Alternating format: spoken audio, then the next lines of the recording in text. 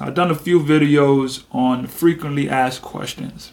So I wanted to do an update on the most frequently asked questions. And I got a few of them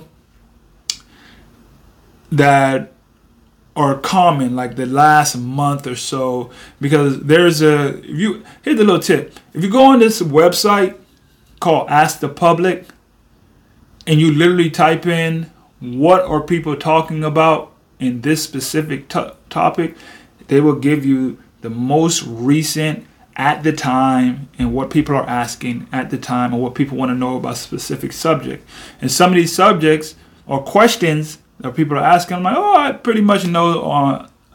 Let me see how I can help you guys or break down, give you my perspective on some of these questions. So question number 1, how do I get signed by a team?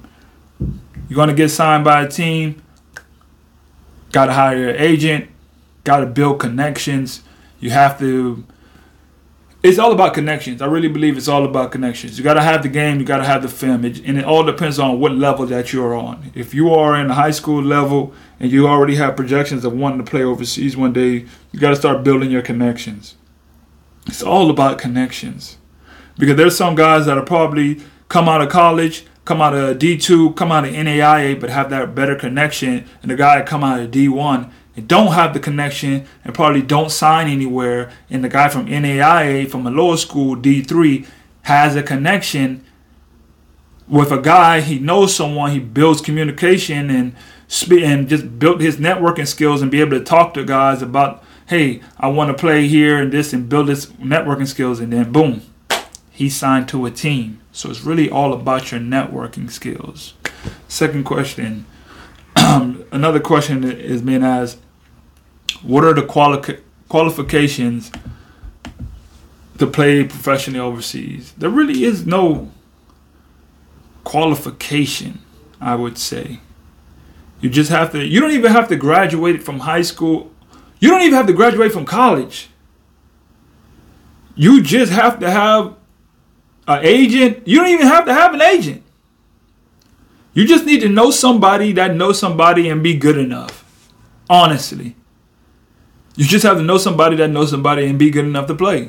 So once you get there, you're able to produce. Know the game. Those are qualifications to play in basketball professionally overseas. Know the game. It doesn't matter. You could leave. You could not graduated from high school, but know all the business aspects of playing overseas, like agents, teams, countries, import statuses, all these different dialects and segments of the business, and have a long career. Yes, going to school, graduating from school, and possibly going to college will give you the best opportunity. But as far as qualifications, there aren't really qualifications that you really need to be able to play. You could go play one season someplace, play really good. One guy see you, one agency, you get you in another opportunity, and your whole life has changed. Just like that. Qualifications, be good. Hey guys, thanks for tuning into the show. Please subscribe on our YouTube, Spotify, Apple, and wherever you listen to your podcast. I greatly appreciate it.